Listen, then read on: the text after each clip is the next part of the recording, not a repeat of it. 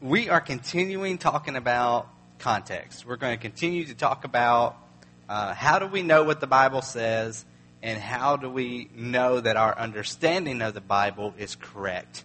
And there is no easy way to achieve this. I mean, you have to study, you have to read. You can't just snap your fingers or listen to a preacher or just hope that you can understand Scripture, or just hope that the Holy Spirit is going to magically let you understand all of His Word when you're not reading His Word and taking His Word in. And so the first thing that I want to say before we even get started on how do we understand Scripture is we have to work toward it. We have to take it in. We have to read it. We have to hear it. We have to talk about it with people. We have to make sure that our understanding is correct. You know, before I preach, one of the things that I do each week is I study the Scripture. For example, I'll tell you this. I'm preparing for 1 John. I think that's going to be the next book that we tackle. And so I've been reading 1 John, reading it over and over and over again so that I can have an understanding of it and really grasp the whole thing, the whole letter. And so that's the first step for me, is just, reading and understanding what it says. And then I start to contemplate it. I slow down. I've taken it in, the whole thing, day after day after day. I'm reading the whole letter. It's not a big letter. And so then I slow down and I go and I tackle it like one paragraph at a time or one chapter at a time, a smaller portion than the whole book. And I try to make sure that what I'm reading and what I'm understanding is accurate. And so once I have down what I think is accurate, then I go to different commentaries, different tools of what other men have said and women have said about this text. And I want to make sure that what I'm saying is accurate. Now, if I read something that says something differently than what I understand it to be, that doesn't mean that I automatically go, oh, well, this guy must be right. Okay? What I do is I take his understanding, his commentary, I process it, I look at it in the context of the whole letter of 1 John and the whole New Testament and the whole Bible. And if he's right and I was wrong, then that's okay. I change my understanding. Because one of the problems with the church today is we think we have everything already figured out. We think we know it all. And that can't be true, right? And so we have to come to the Scripture with humility. So we have to work at it. That's the first thing. You can't just magically know Scripture. Some people are gifted. Some people, they read something and they remember it, or they read it and they have the correct understanding the first time they read it. That is just the way some people are. And I feel like I have a gift for remembering Scripture, but I still have to read it. I still have to study it. Just because I remember it doesn't mean that my understanding of what I remember is correct. So you have to read, you have to study, you have to work. The second thing is that you need to come to it with humility. If you're coming to it just to memorize it, there have been people who can memorize entire books of the Bible, and they, by their own confession, are not even Christians. So just taking in the Word, just reading it, is not enough. You have to come to it with humility, knowing that this is the Word of God and that it is right and it is going to shape my understanding. It's going to shape my belief system. It's going to shape the way I see the world. And I'm going to do things according to what Scripture says. And so we have to come to it with humility. And we also have to come to it with humility, knowing that our minds can be changed. Maybe our understanding is wrong on things. If you look back throughout Christian history, you can see time and time again where people have held fast to a certain belief that then time reveals, well, that was foolish. Why did they ever think that? Now, not everyone, of course, but one of the illustrations I used a few weeks ago was racism. That there was a time when a lot of Christians, a lot of Southern Baptists, looked at slavery as something that was good and something that we had a right to do, is to own slaves. But now we can look back at it, and most of us, if not all of us, I hope it's all, but I'm confident in most of us look at slavery and say, that's barbaric. What right does a man have to own another man? But we justified it somehow. And I say we, meaning Christians. We played a part in that. And so today, we have to go to Scripture and we have to ask ourselves, what is truth? Now, I'll give you an example of a modern day thing. I believe that homosexuality is a sin. That practicing sexual acts outside of the confines of marriage between a man and a woman is a sin. And I believe that because I believe that Scripture clearly portrays that. But am I open to the fact that maybe I'm wrong about that? Sure, I'm open to the fact that maybe I'm wrong about it. Do I think I'm wrong? No. But am I open to allowing Scripture to change my mind if that's what it says in Scripture, my understanding is wrong? Absolutely. There are only a few things I'm not open to, because without these things, where is our faith? One, in 2 Timothy 3:16, as we saw, we've been looking at the last couple of weeks, we know that all Scripture is inspired by God. All Scripture literally says breathed out by God, breathed by God. And so I believe that this is the Word of God. And I don't think anybody's going to change my mind on that. I'm coming to the Scripture believing that. And then Scripture affirms that. I'm coming to the Scripture believing that Jesus is the Christ. He is the Messiah. He is part of the Trinity, the Father, the Son, and the Holy Spirit. I'm coming to the Scripture believing that, and after lots of studying of Scripture, to me it's clear throughout the pages, over and over and over again, that that is truth. And so I come believing that. And if we don't believe that Jesus is the Christ, the Messiah, that He is our Savior, then that means we're not a Christian. We could be a Christian in a non-biblical sense of I think Jesus is a good man and I liked His teaching, so I'm going to follow Him. But we can't be a Christian in the church sense of the word of I'm a follower of Jesus and I'm a part of the body of believers if we don't believe that Jesus can save us. Does that make sense? Okay, so what we're going to look at, and I'm going to do a little bit of review from last week's as we're going, just so that it fits all this together. And this is our last sermon on this, and so we're going to close this out. But what we're going to do is we're going to look at several passages that we take out of context. And context meaning it's immediate surroundings. So if there's a verse or a few verses, we're going to look at how sometimes we take that verse or those verses out of context of maybe the paragraph, the chapter, or the entire Bible. And we're going to look at the dangers in that. And we're going to be talking about why it's important for us to know context. Last week I used the illustration of a puzzle. And we can look at the box and we can see the image that we're supposed to be piecing together. And as we're piecing it together, it really helps us to know the outline, the view of how this thing works, the bigger picture. And last week we talked about how that bigger picture is just having a really good, solid understanding of what the Bible says. And again, the only way to get that is to read it over and over again. And if you don't like reading, then get it on audio, okay? If you have the Bible app, the YouVersion, I believe it's called, app, then you can go to your translation and hit play, and it'll play the audio of that for you. So you can listen to it while you're driving down the road. You can listen to it, whenever. And so I encourage you to do that. Listen. If you're not going to read, then listen. Now, I don't think there's a substitute for reading or by listening and then pausing so you can think about what was just said. I'm not saying that you literally have to read it because what if you're blind or what if you can't read or something like that.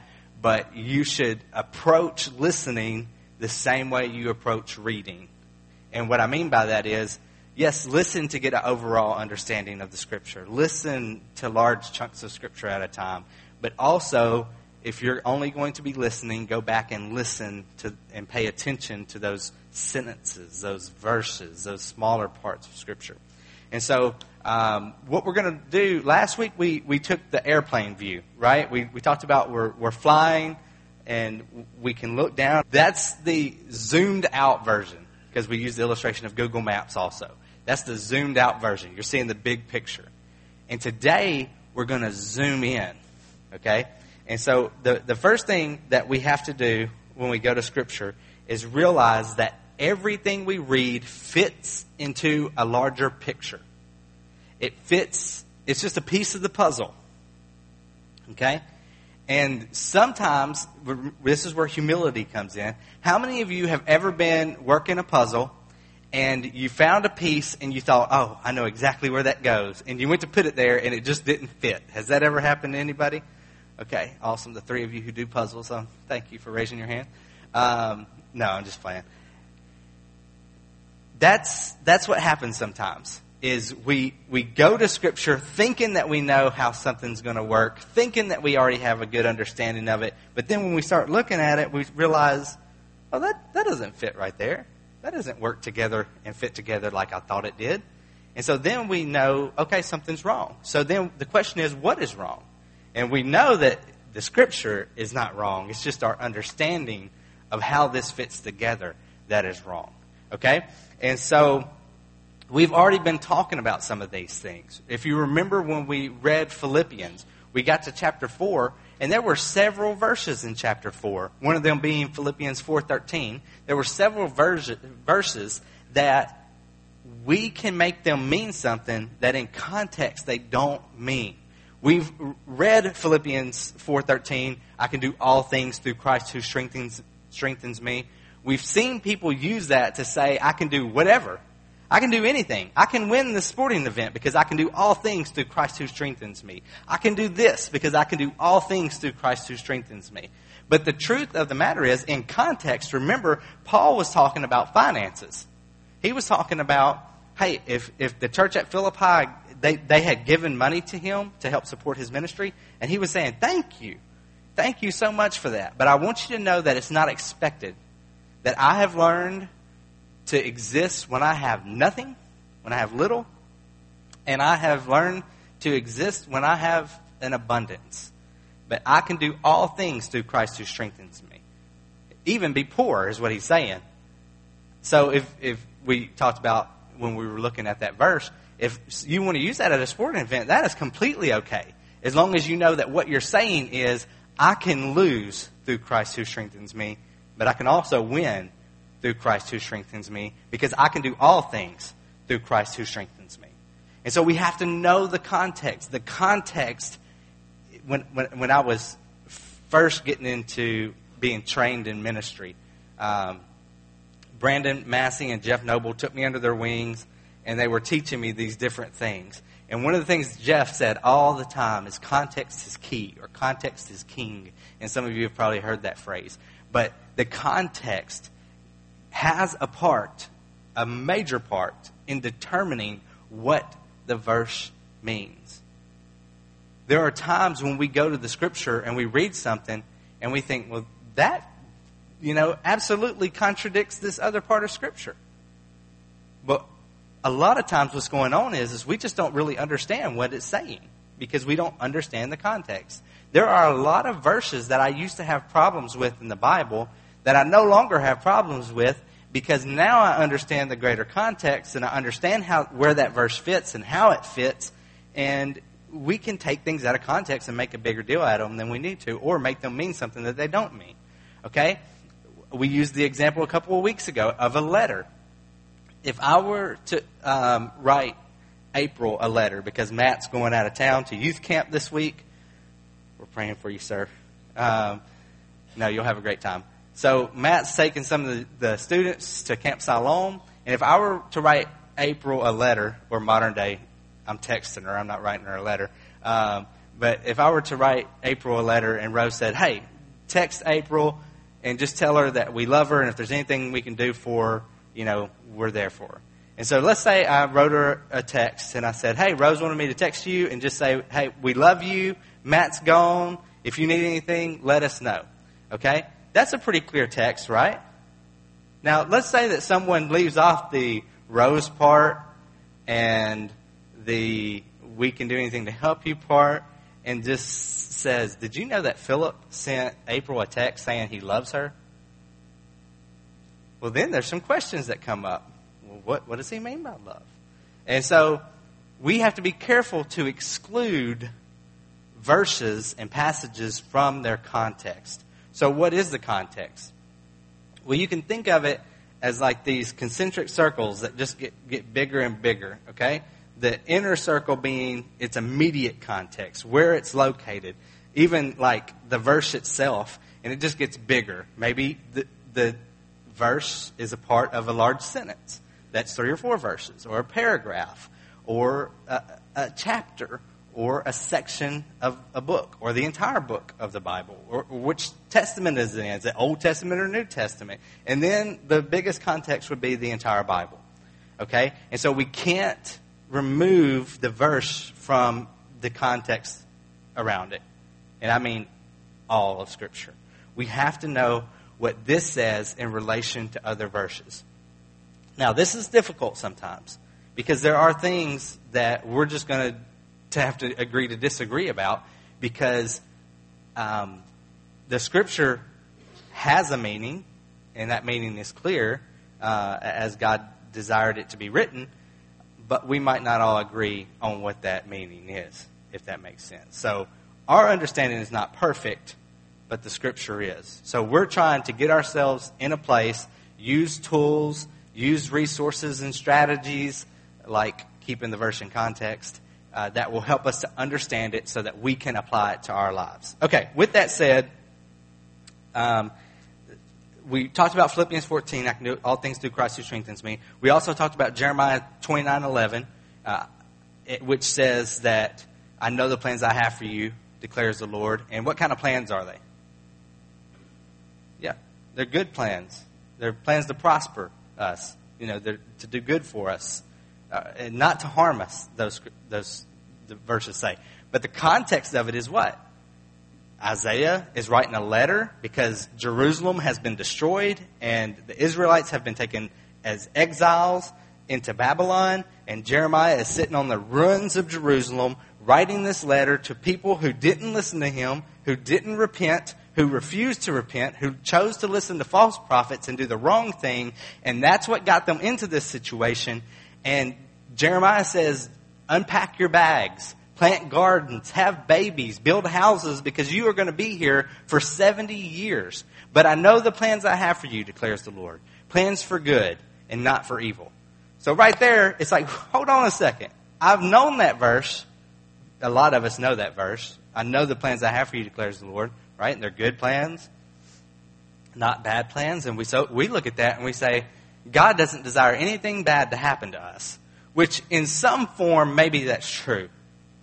But not in the way we're using it. The way we're using it is that because we're a follower of Jesus, nothing bad is going to happen to us. Is that true? No. And when something around us looks like it's going wrong, we use it to say, well, surely God doesn't have a hand in this. But you know what? Sometimes God does have a hand in even the bad stuff that happens to us. Because, and I say bad from our understanding of things. Because Jerusalem being destroyed and the Israelites being taken into exile, that, from a human perspective, looks bad. And yet God is saying that it's good. And we know that what ultimately happens is that God uses that exile to bring his people back to a place of spiritual health, a spiritual longing, so that when they are allowed to go back to Jerusalem, revival occurs. But again, that's in Jeremiah. Do you know where we read about the revival?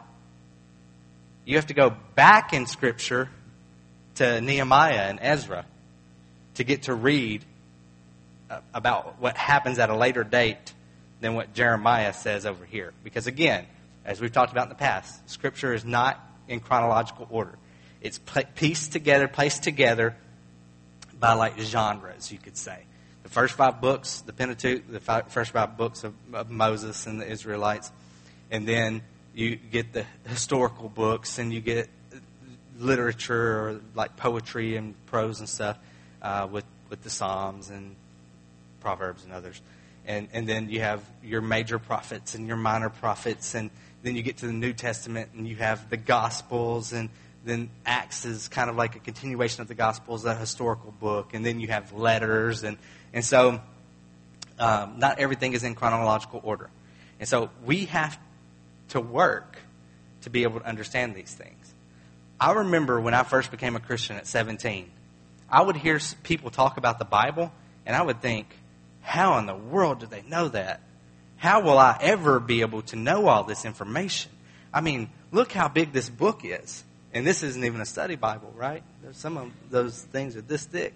So look how big this book is. How will I ever know this?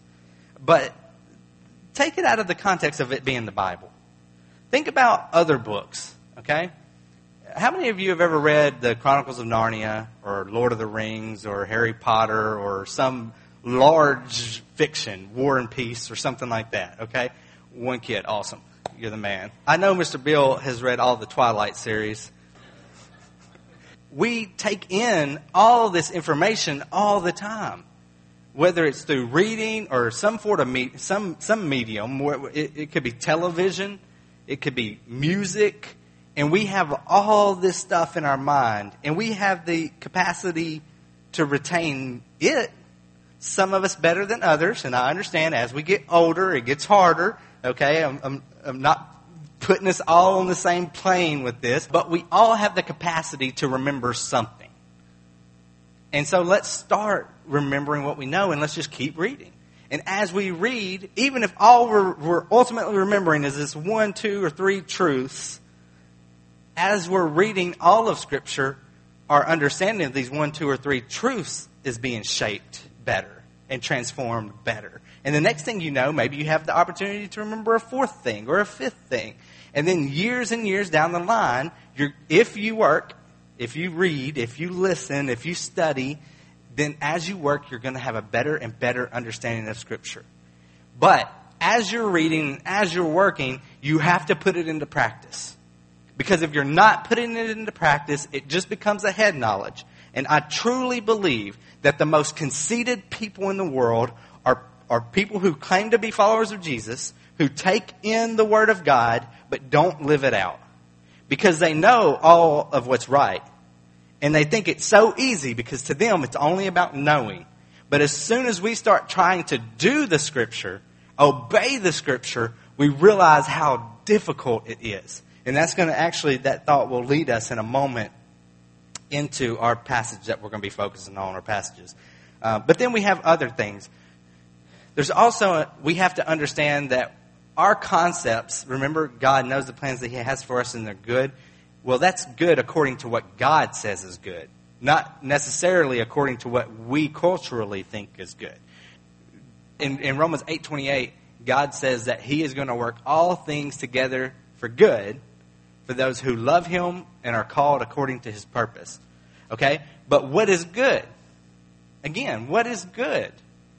Good for us is being transformed into the likeness of God, of Him transforming us into the men and women that He desires us to be, into these men and women who love, who give grace freely, who love people enough to correct them when they're wrong, but do it in humility and gentleness. These people who help those when they see them in need. These people who, when you look at them, they look as Jesus is described. They live their life like Jesus lived His life. And that's good. And sometimes really difficult things have to happen in our lives to get us to a place of good. And so when God says that it's going to end in our good, that doesn't mean that it's going to be easy. And so we have to realize that maybe our concepts of some things, like what is good, need to be changed. Or 1 John 4:16, God is love. Well, we have an understanding of what love is, and all of us in here probably have a different understanding, because some of you, in the same breath that you say, man, I love my wife, or I love my husband, or I love my children, You also say, I love pizza. And I hope that they're not on the same level. If they are, just come talk to me. We need to have a discussion. But, I mean, I love food as much as the next guy, just not quite as much as my family, okay? And so, God is love. Well, we have to have an understanding of what is love. And so there are concepts that we have to understand. So not only do we have to know the context, but we have to understand what these things, what these words really mean. And there's just no easy way to get there. We just have to study. But let me tell you that when we read and when we study and when we do, and you can't take out the doing, when we obey the Scripture, when we live out the Scripture, then it is good. And there's nothing better for us. There's nothing better for the people around us. Because we are going to be living our lives like Jesus lived his life. We are going to be loving people like Jesus loves them. And so we want to live these things out. So, let me look at these two passages. And you can turn there with me. Matthew chapter 7, verses 1 through 5. Judge not that you be not judged. How many of you have ever heard that verse? Judge not that you be not judged. Okay? This is very popular. Don't judge me. Who are you to judge me? Judge not. But it doesn't just, in those quote Scripture, it says, the Scripture says judge not. The Scripture says not to judge. Are you God? But is that what all of Scripture says? No. In fact, is that what this even says? Let's keep reading. Judge not that you be not judged. For with the judgment you pronounce, you will be judged. And with the measure you use, it will be measured to you. Why do you see the speck that is in your brother's eye, but do not notice the log that is in your own eye? Or how can you say to your brother, let me take the speck out of your eye, when there is the log in your own eye? You hypocrite. First take the log out of your own eye, and then you will see clearly to take the speck out of your brother's eye. So is this saying do not judge and that's the end? Do not judge, period, and there's nothing more to it? No.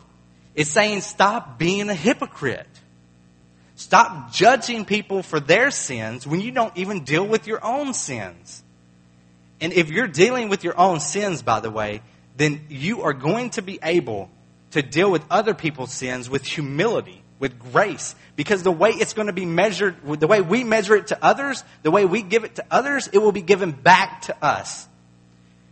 And so we need to approach people and we need to understand that we're all sinners. And this isn't saying do not judge, period. That's it. That's all there is to it. Don't judge. Then that would neglect the dozens and dozens, maybe hundreds of verses in Scripture that tell us how to properly judge other people. How to judge a tree by its fruit, for example. And so judging is something we should do. We should just do it the right way. With humility, with grace, with mercy, with love.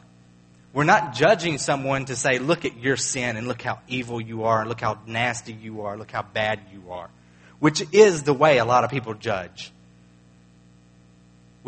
A lot of people judge to put others down. That's not why we're judging. We're judging to say, look at this sin in your life so that we can help people get rid of that sin so that they can live for God. But this passage is not the only passage in Scripture that talks about judging. We get a lot of great stuff from this passage. We see that we should worry about the plank, the huge board that's in our eye, which is hyperbole, right? How is a plank even going to fit in the eye? But he's exaggerating for effect to show us how silly it is for us to worry about a little speck in someone else's eye when we're not even worried about the plank in our own eye. We have to be humble and deal with our own sin as we are simultaneously dealing with the sins of others. So if you have sin in your life, as your pastor, does that mean that I should just ignore it and not judge you and just let you live your life however you want to? No, that would ignore so much of Scripture. That would go against who Jesus was, what God is trying to do in our lives to make us into His image. It would go against so much. For all of us, when we see people who are in sin, people we love who are in sin, then we are to gently, lovingly, but firmly approach that sin and speak truth into the life of that person so that they can see that that's sin, so that hopefully they can deal with it. They can repent of it and get right with God. But what we don't do is say, oh, you're such a sinner. And while the whole time we're sinning. You know the irony for me of how mad we get about the LGBTQ plus, it keeps going, the homosexuality and that kind of stuff. The thing is we get so mad about that, but in churches, there's rampant divorce, not for biblical reasons, just because people don't like each other. There's adultery, there's pornography, and we don't seem to really care about those things or say much about those things. Let's deal with all sin. Let's not just look for the speck in someone else's eye while we're ignoring all the sins in our lives. We have to deal with all sin because we have to take into account all of Scripture, not just the ones that we want to pick out and say, these are bad. We have to take into account all of Scripture. Now, sin is sin. All sin leads to death. We need to be against sin as strongly as we can. We just need to do it like Jesus did it. We need to do it with love. We need to do it with compassion. We need to do it with understanding. And so, we don't have time to dwell. So, turn to chapter 18, Matthew chapter 18. How many of you have ever heard where 2 or 3 are gathered, I am there also? Okay? Now, how many of you have ever heard that in the context of prayer? Like, if we pray where 2 or 3 are gathered, if there's 2 or 3 of us, God's going to hear us. Okay? Have you ever really thought about that? Is God omnipresent? Which means He's everywhere simultaneously at once. Okay, so if you're by yourself in a cave in the ocean, there's no one else around, is God there? So where you are by yourself, I am there also. So why does He say where 2 or 3 are gathered? Well, there is a reason for it. Let's look at Matthew chapter 18, verses 15 through 20. And again, this is an overview. We can't spend a lot of time on this. I'm just pointing out these different passages. I'm just showing these things to you, and I want us to look at them together so that we can see maybe we need to have a better view, a better, wider understanding of Scripture. And before we start zooming in and giving meaning to something that it shouldn't be there, let's just make sure it fits into the whole of Scripture. Okay, sorry. Matthew chapter 18, verses 15 through 20. If your brother sins against you, do not judge him. Oh, sorry, that's not what that says. Okay, so this is directly related to what we just talked about. But if your brother sins against you, go and tell him his fault. Between you and the whole world. No, between you and him alone. But you see, our first instinct when someone hurts us is to go gossip about it. Or to go tell this person, who then tells this person, who then tells this person. If someone sins against you, go to them. Confront them. Not to start a fight, but to make things right between you. That rhymed. I'm a poet and didn't know it. If your brother sins against you, go and tell him his fault between you and him alone. If he listens to you, you have gained your brother. But if he does not listen, take 1 or 2 others along with you, that every charge may be established by the evidence of 2 or 3 witnesses. So it's saying, if you go to him, just the 2 of you, and you try to make it right. And by the way, this is, I'll get there in a second. If you're trying to make it right, and he doesn't want to make it right, then you go back with 2 or 3 friends, both of yours. Hopefully it's people who can be peacemakers and not people who are going to take sides. But you go back and... Verse 17, if he refuses to listen to them, tell it to the church. So this is specifically in a church context. If someone in your church sins against you, you go to them and you tell them their fault. If they don't listen, if they don't want to remedy it, you go with 2 or 3 witnesses. Not people who are going to take your side, people who are going to be, who are going to take the side of this, who are going to take the side of the Bible. And if that person still refuses to listen, then you bring it before the church. Let him be to you as a Gentile and a tax collector. Okay, Jesus loved Gentiles and tax collector, but what he's saying is that you consider him as a person who's not saved. You consider him as a person who does not know God. Truly I say to you, whatever you bind on earth shall be bound in heaven, and whatever you loose on earth shall be loosed in heaven. Again, I say to you, if two of you agree on earth about anything they ask, it will be done for them by my Father in heaven. For where 2 or 3 are gathered in my name, there I am among them. This verse is given to help us with church discipline. This verse is there to say, if you want to confront someone in love, go do it by yourself first. And if they don't listen, then get 2 or 3 witnesses to go with you. And if you all agree, if it's not just your opinion or your hurt feelings, if it's truth and you all agree, then God is in it. He is your witness also. He is standing beside you. And so that's the context of this. And we have to be careful because we can innocently, what I mean by that is we don't know we're taking it out of context. We can take things out of context and make them mean something.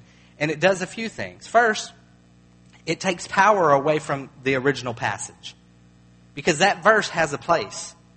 And when people are experiencing something in life where they need that verse, if they know that verse applies to that thing, it's important and it's powerful. Second, we need to make sure that we're not taking things out of context because we might tell someone something out of context, and as soon as they realize the truth behind it, well, that person lied to me. Again, I know it's not purposefully or anything, but they will feel, like you deceived them. If you're telling them that a verse means something that it doesn't mean, especially for leaders, we have to be careful about God's word when we're teaching it. We need to know what truth is, and we need to make sure that we're doing a good job of teaching it, all of God's word and all of its counsel, and not just parts or what we think it means, or taking things out to mean something else. Last thing I'll say about it. If something is true, and I mean spiritually speaking, if something is true, you don't have to take a verse out of context to make it mean what is true. Because there are going to be verses that apply to that truth that you can just go in their context and use those verses. It just takes a little more work. You just have to know where to look. And so I'm not saying if something is true, don't share scripture on the topic. I'm just saying share the right scripture. And we don't have to make scripture mean something it doesn't mean. When we do that, that's when we get ourselves in trouble. And we might be thinking, it's got to mean this because of these other things. But if it isn't clear within the context of scripture that this verse means this, then don't make it mean something it doesn't mean. Does that make sense? Okay, so I know 50 people are about to walk the aisle. No, this isn't one of those type of messages, right? This is a message of, I want us to do what this says. And we can't be unified about what direction we need to go and how we need to handle things as they arise in the church and how we should be proactive about things. We can't do things biblically if we don't know the Bible. And so I want us to be on the same page as much as we can because I want us to impact this world for Jesus. I want us to impact our families for Jesus. I want us to see God moving in power. And He has given us everything we need to know of Him to change our lives and for that power to start right here to impact us personally and then to overflow out. We can't contain all of this in us. If you're taking this in and you're trying to live it out, you're going to be telling people about what God is doing in your life. And how can we even get there if we're not even going here? And how can we get there if we're taking this and making it mean something else? And so instead of us going down the road that God wants us to travel down, we're making it mean something that's going to take us down this road over here. And we as churches wonder how we get ourselves in so much trouble. It's because we stop learning and doing this. And so I believe that God can use this church for great things. But it's not going to happen if we ignore this, if we abuse this, if we pervert this. This is the power that God will use. You know, He sent us His Holy Spirit to dwell in us. God dwells in us.